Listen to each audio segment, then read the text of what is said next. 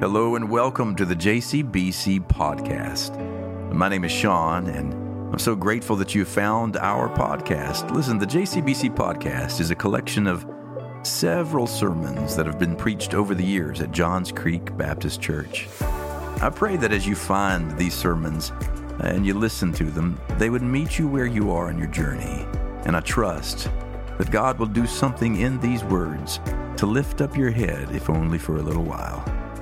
So go ahead and subscribe to us and follow along.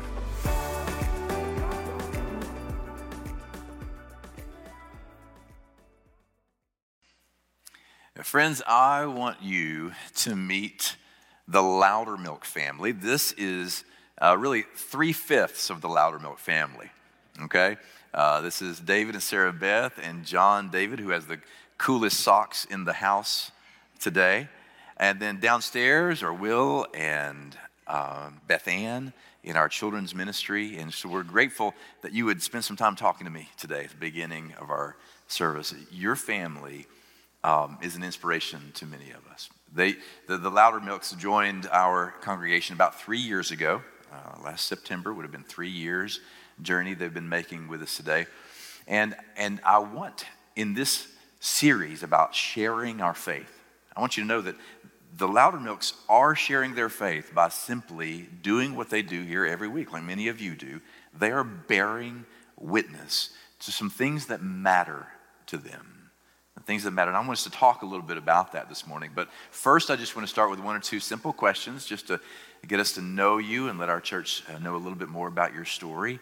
First of all, when you came to JCBC 3 years ago, tell us that story. Tell us, why did you come when you came? And why have you stuck around? Well, we moved up here about 3 years ago, and when I was going to meet the realtor at our rental house just down the street, I passed by Johns Creek Baptist Church, and I remembered several years before I had met this guy named Glenn Sloan, and he's a pretty cool guy. He's so all right. You know, he'll do. We might try that out. Maybe there's some good piano playing there. So we came and visited, and we actually never visited anywhere else. We've been here since then. So you came and stayed. The minute we walked in, we were welcomed with open arms, and people just treated us, were so nice. And with the kids, we just couldn't have asked for a nicer place. And we're from a small town, and this is the biggest church we've ever been to. Okay. But it immediately just felt like a small town church, and we just, everybody just loved on us and loved on our kids, and we just immediately just felt like home, and we were like, we don't want to go anywhere else. Right. And we just stayed here, and all right. We love I hear it. some amens. Can I get a witness? Okay. Yeah, we don't want you to go anywhere else. No, they love our kids, and we love them. So. Well, you are a blessing to us. Many of you who are involved in our ministry understand the ways that Sarah Beth and David serve among us. David just was ordained as deacon. He plays the organ from time to time here in our sanctuary. But here's the thing. This is why I wanted to talk to the three of you. All right? You're raising a family of 5 in a world that is as busy and as filled with options and opportunities now, more filled now than maybe ever before. And it's hard to raise a family, period. But in the cultural context in which we find ourselves, it is easier and easier and easier to just stay at home. To just stay at home. It takes so much work to get everybody together and getting bow ties looking right, matching socks and doing the thing you do. So my question is this. We see you here all the time, every Sunday, and rarely with any exception, because of something that's driving that. And I want to know what's driving that. Why is it on a Sunday when you could take a powder, stay at home and rest, or do any number of other things, why is it important to you that you get here?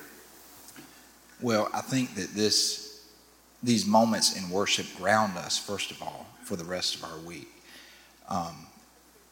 But another thought that comes to mind is, why would we want to do this life journey alone? Not just raising children, but also as a couple. Right. And so for us to be here among those who have walked the road that we're attempting to walk now, that have gone before us that encourage us along the way. We would miss so much, and our children would miss so much. My boys would miss so much from not having Mr. Tony teach them in Sunday school. And, Can I get a witness to that? All right. Yeah. but, you know, Miss Grace and, of course, Miss Judy and all them loving on Beth Ann when she was a baby. That is such partnering with us in this parenting process. And then when else can we take the time to hear God's word broken for us and share it in Sunday school and in preaching, but also when can Sarah Beth and I sit together and sing our faith together as we do in worship? It means so much to us. That's good. So good. So, John David, can I ask you a question? Yeah. So yeah, this is your church, man. This is your church, and you come, and I see you here all the time. And two questions for you. First of all, what's your favorite thing about church? My favorite thing about church is that everybody is nice here. Okay. All right. That's not a bad first thing. That's not a bad thing to be favorite. The other is this. Now, you've got friends at school, maybe friends who don't go to church here, and maybe friends who don't go to church at all, maybe, right? And so if you had a chance to tell one of your good friends, hey, come with me to church. I want to take you to something really cool. What is the one thing that you would really want them to experience with you when you came here? It would be probably Christmas here because it's really fun. It is. It is fun at Christmas here. Yeah. The place looks cool. Lights everywhere. Music is just so great. Okay. So maybe we'll pray for that and think about a friend that we can invite. That'd be good. I will too. Yeah. Well, so here's one more question for you. Just part of this whole series that we've been talking about is about sharing your faith. Being a witness begins by remaining awake to the presence and action of God in us. In other words, we say it this way: being awake to what God is up to in us, and letting the conversation start there, not start with some complicated formula. Maybe it gets there eventually, but to start with, what about you? What is God up to in you? So let me ask the Loudermilk. So what do you think that God has been up to in the Loudermilk family these days? I would say for me, it's on Wednesday mornings, coming to the women's Bible study. I see my faith growing through that, and talking with the older moms, and learning from them, and just being able to experience different things through that and through Stephanie, and I just growing through that, I feel. What I hear you saying today, and David said it similarly a moment ago, that it seems like you're discovering the value of the mutual need that we have here. Oh, yeah. Speaking into each other's needs. The value of having those who are older speak into your life, and to be a presence for them, and this kind of multi-generational strength, really, that we have. Yeah, it's good. It's very important. Good. Okay. Yeah. Anything else? I can see and sense God speaking to John David's heart very quietly in the conversations that we have. And so I sense that. And then, of course, being ordained as a deacon today is very moving in my life. And beyond that, I'm having the opportunity to work with 4 guys in our office. We're reading through together a Christian leadership book. And so just sharing our faith together at work through that's been very uplifting. Yeah. So very clearly, God is present, right, and active. And I'm grateful that you would share with us ways that you're aware of it. Would you join me in thanking the Loudermilks this morning?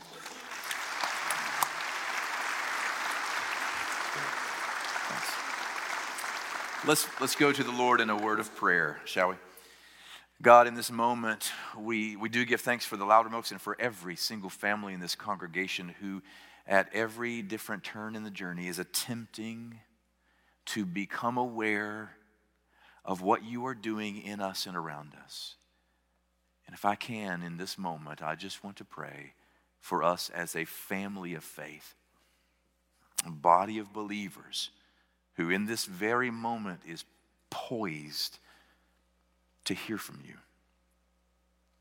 to welcome the power of your Spirit among us, to do in us and through us what we could not do on our own.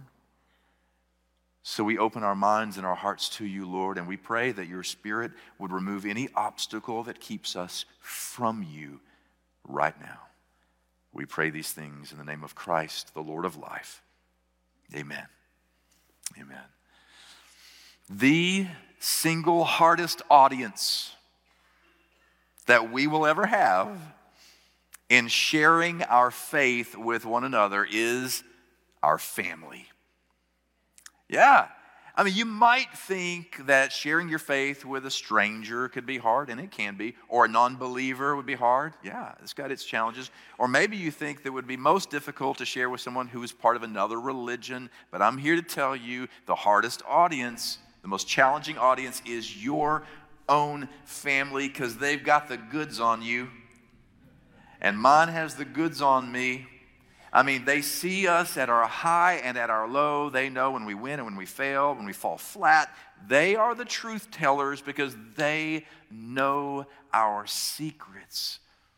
And it can be challenging to attempt, even if we want to attempt to articulate faith, lead someone in the family to Christ, when at the same time, we're trying to wrap words around this mystery while at the same time they are watching everything that we do to make sure that our actions back up the words that we're speaking. The toughest audience can be the family. And before you go and feel sorry for yourselves, at least you're not a preacher. You have no idea how my family busts my chops almost every Sunday. I mean, they are the truth tellers. Because I stand up here and I say some things. I say a lot of things. Don't amen that. Come on. I say a lot of things. And then I've got to go home, and if I behave in a way that contradicts things that I've said here, well, then I can do some mighty damage. Family is the hardest audience. Several years ago, I guess really almost 7 years ago when I first came here, the first few months of our time together, after church, after the sermon, I'd stand right down here and I'd talk to you, I'd greet you and shake your hand. And those first 2 or 3 months, you would line up because we wanted to meet each other. You'd line up. There would be a line of folks, and you would come up and you would shake my hand and you would say, "Great sermon, Pastor. Really great sermon." That was before you started telling the truth about my sermons and how you feel about my sermons. Right? Back when you used to lie to make me feel better, you say, "Good sermons, Pastor."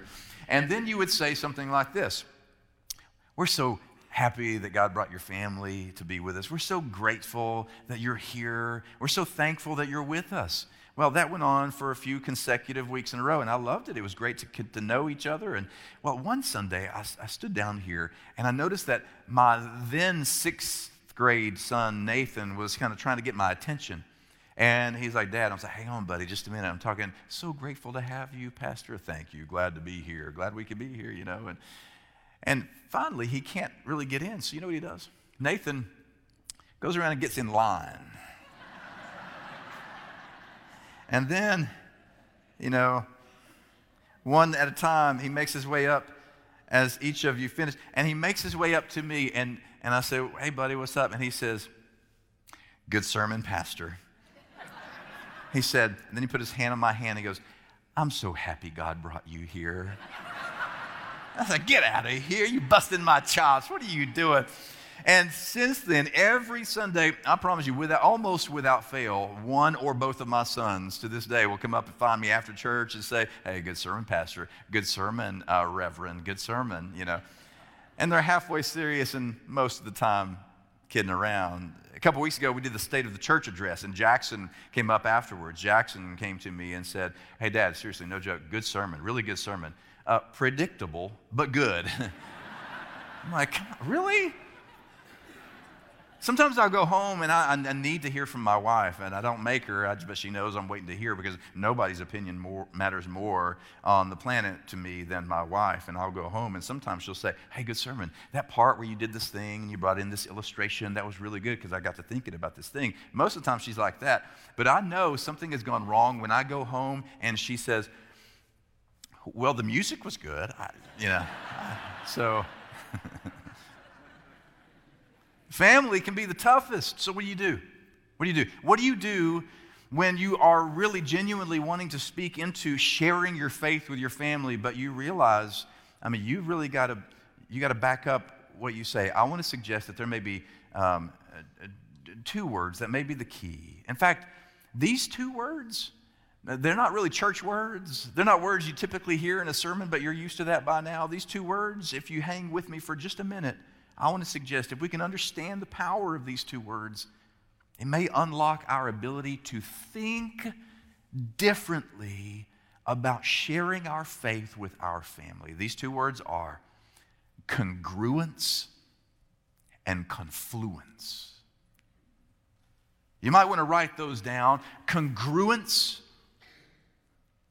and confluence. Congruence. Congruence simply means when two things match up, when two things are consistent with each other. In what we're talking about here in terms of spiritual congruence, it means when your inner life and your outer life sync up. When your hidden life and your public life are in sync with one another. In other words, we said it before, what you see is what you get. When your walk matches your talk, and I want to suggest to you there is nothing that can dismantle your witness in the world more than a life of incongruence. Incongruent living. Like the woman who I know, a friend who at 17, she left the faith. And she probably won't return. This surprised everybody. It really shocked everybody because her father was a great pastor.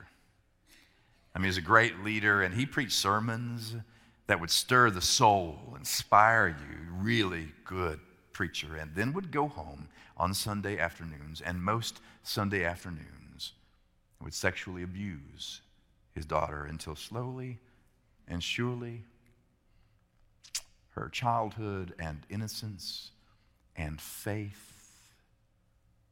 were destroyed.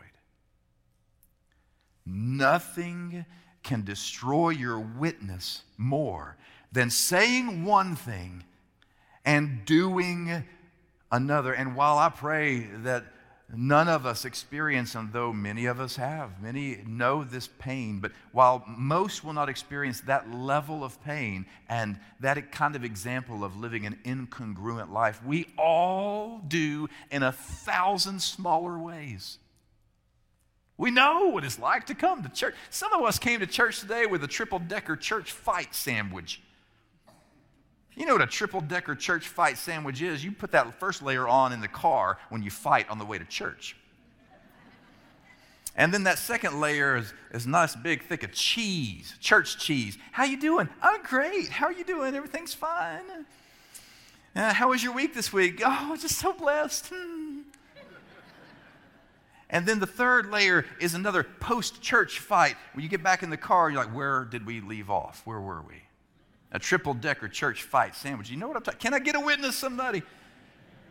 And you know what I'm talking about. You get to this place where you recognize the challenge because you can say some things and do something different, and it undo the very thing that you said. We can come to church and affirm some things like we should be compassionate, loving, non-judgmental, that we shouldn't judge or gossip. And yet if we go home and we, at the lunch table, tear apart another family in the church or in the community, or if we gossip, or if you speak to your spouse in language that is demeaning, and then expect your children to grow up and behave any different than you are behaving, this is a life of incongruence. And nothing can destroy our witness more than living a life of incongruence. But nothing can strengthen your witness more, empower your witness more. Nothing can lay a sure foundation to your witness more than deliberately living a life of congruence, where you attempt to let the outside match the inside, the secret match the public, and what you see is what you get. Now, everything that I'm saying right now can be heard in at least one of two ways. You might hear what I'm saying here today, and you might find yourself encouraged. Because it may be that you're like, I want to share my faith with my family, but I don't know how to start. I don't know when to start. I don't know what words to use, but at least I do know this. I am attempting to live consistently at home the way I live everywhere else. And so that is encouraging, that I'm trying to live a life of congruence, and maybe God can do something with that. Like Teresa of Avila said, I don't always please God, but at least my attempt to please God pleases God. And so maybe you're there and you're comforted because of it, but maybe you hear these words and you are disturbed inside right now because you are aware that you are living a life of incongruence. And you know that you're impatient at home, prideful, demeaning, maybe indulgent, and maybe you indulge in every kind of thing without any boundary whatsoever, any kind of discipline, and yet you know that we are being called to follow the one who wants to make us holy, make us disciplined, make us righteous, and yet we'll say those things in one breath and then we'll behave in a completely different way. So what do you do if you find yourself at that crossroads? Well, here's what I say we do. We remember from last week our ABCs. We just admit that we've got it wrong. We believe that there is someone who can actually make it right. And we confess that we will follow whatever that means and whatever that requires of us. And we get to a place where we pray, God, I recognize that I have power in my words. I can say some things in my family that could turn the tide, but I also recognize that I have more powerful evidence in the way that I live, and I recognize they don't match. So forgive me. And if you can, restore me. Show me how to live in a way where my walk matches my talk. And the thing I want to say to you is, if you're in that place where you think, oh gosh, too much has been said. Yeah, too much has been done. Too much has been seen. We've had too many conversations over the kitchen table for me to ever get to a place where I can bring up Jesus or faith or religion. I'm here to tell you that with this God, it is never, ever too late for your family to be saved, rescued, redeemed. There's a word we use in the church. It's called resurrection. That which is dead in this God can live again. That's congruence. But there is another word that I want us to consider today, because even if we get to the place where we set the trajectory of our daily life in a way that matches what we say, we still are kind of anxious a little bit about how to bring up faith with our family, our kids, our spouse, our extended family. What do we do to say some things about coming to Christ? The second word is confluence. I just love that word. Kind of rolls right off the tongue, especially after congruence, Scott. Confluence. Let me show you a picture. Take a look at this map. This is floating around the internet right now, and this map is a map that is being called, choir, you might want to crane your necks just to see it. There we go. It's called the Veins of America. I find it fascinating because it is a different kind of map that shows all 19 of the river basins, the major river basins of the continental United States. And every stream, every tributary, every babbling brook that flows into the major rivers like the Colorado and the Mississippi are seen in different color-coded images here. And that is confluence. The definition of confluence is just this. The definition of confluence is the merging or flowing together of two or more rivers or streams, the flowing together of two or more rivers and streams. Why in the world am I talking about confluence on a day when I'm talking about sharing our faith? It's because this, no matter how strong the stream of your love is for your loved one, no matter how mighty the current is of your love and your desire for them to come to Christ, to know the Lord, there is another stream that all of your streams are flowing into, and it's the mighty river of God's own love for them. You are not doing this on your own.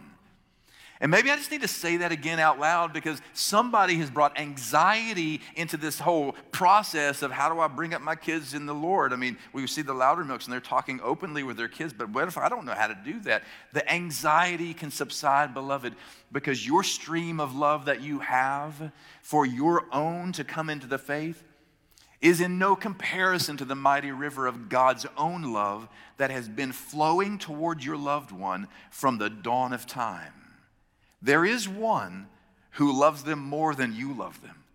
There is one who wants them to come around more than even you want them to come around. In 2 Peter, we hear these words. God is not willing that any should perish, but that all should come to repentance. He also says, one of our favorite verses in Jeremiah, these words, "For surely I know the plans I have for you, says the Lord, plans for your welfare and not your harm, plans to give you a future with hope." But Bill, leave that up there for just a moment, because if you change the pronouns of that verse right there, you can apply it to whatever family member you're concerned about today who is going through a thing, and you want to help them get out of this thing. You want to bring them to faith and to the Lord. Think about this phrase and think of them. "For surely I know, says the Lord, the plans I have for your son. I know the plans I have for your daughter, for your spouse, says the Lord, plans for their welfare and not their harm, to give them a future with hope." What am I trying to say here? God is up to something in all of us. And if we can stay aware and awake to the reality that God is up to something in our own lives, the presence and action of God alive within us, then we have to acknowledge that the presence and action of God is alive in them. And that God, because of God's own mercy, is attempting to bring them to faith on God's own. So when you begin to try to share your faith with your family, we're not leading, we're assisting. We are coming alongside a God who is already in the process of trying to use every moment in their life to wake them up, and you might be one of those moments. Can I show you how this works in my life? In fact, I want you to think about it this way. Put the next statement up on the screen there for a minute, Bill. The presence and action of God that is at work in you is at work in them. If we are awake to it, we get to join in. That's the beauty and mystery of it all. If we're awake to it, we get to join in. Can I show you one place where this was true in our family? Now, I've been waiting to tell this story for the better part of a decade. Now, I'm serious, but I never had his permission. I called Nathan. I said, "Can I tell the story about the thing?" And he's like, "Oh, yeah, no problem. Yeah, go after it."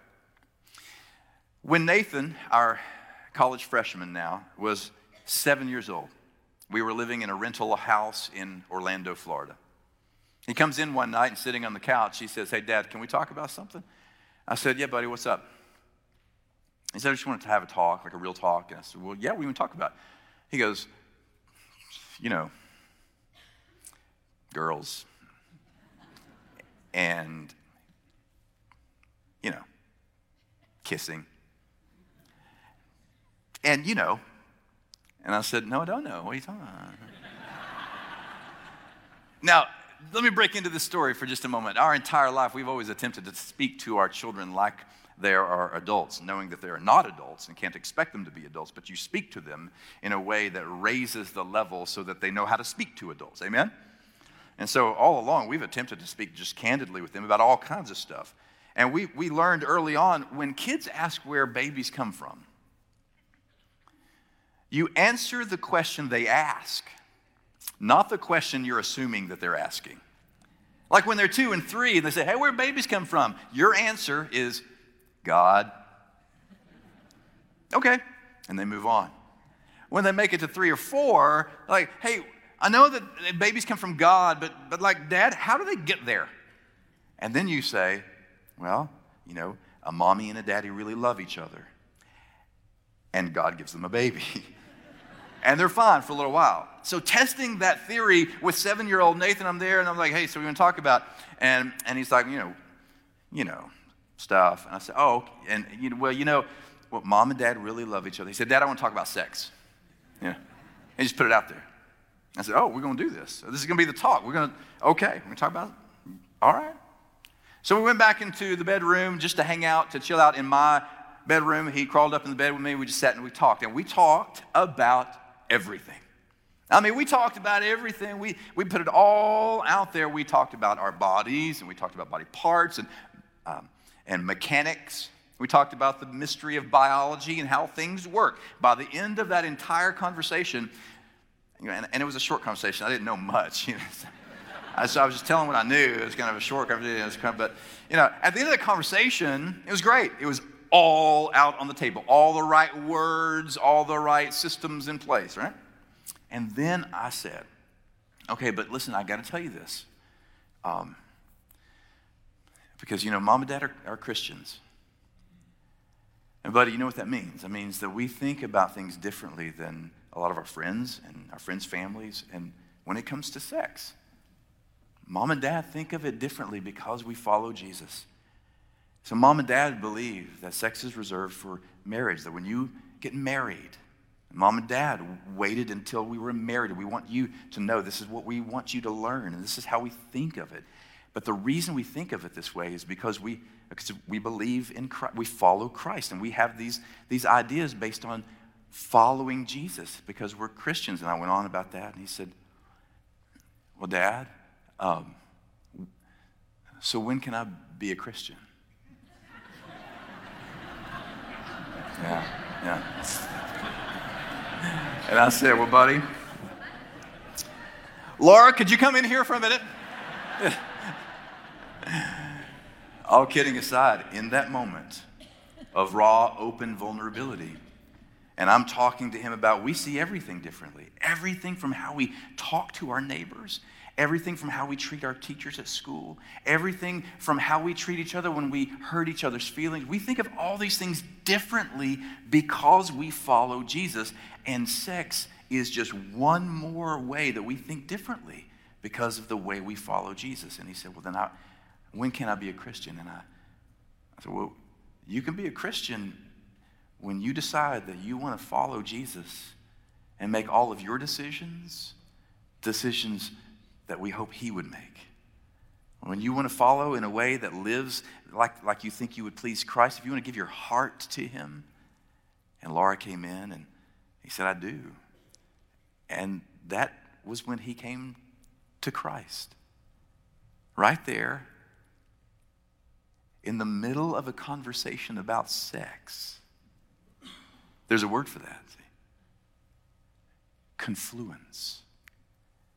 That God is always at work with this mighty flow, this stream of love that is constantly working on the ones we love, constantly up to something in them. And then when you have a normal, everyday, well, maybe not everyday kind of conversation like that we had, but when you have a normal conversation that is as earthy and as human and real as where do babies come from, who knows what God may do to bring out of that conversation faith.